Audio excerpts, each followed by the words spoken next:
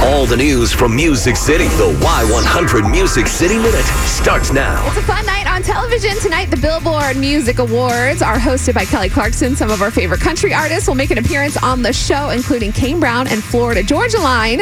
The guys will be presenters, but they're also hoping to take some awards home. Florida Georgia Line is nominated for Top Country Artist, Top Country Duo, and Top Radio Song for Meant to Be. Of course, that was their big hit. Kane Brown is nominated for Top Country Artist, Top Male Country Artist, Top Country Album, and Top Country Song for Heaven. So I think with all those awards, someone is bound to take home something. You can watch the show tonight at 7. Some fun facts for you to be on the lookout for. Jennifer Nettles will sing the national anthem ahead of this year's Kentucky Derby on Saturday. Cool. And the Austin City Limits lineup was announced yesterday. Kacey Musgraves is performing this year.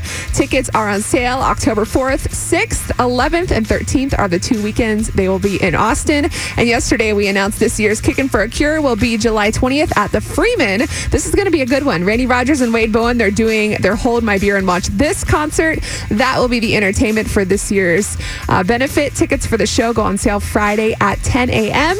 That is your Music City Minute.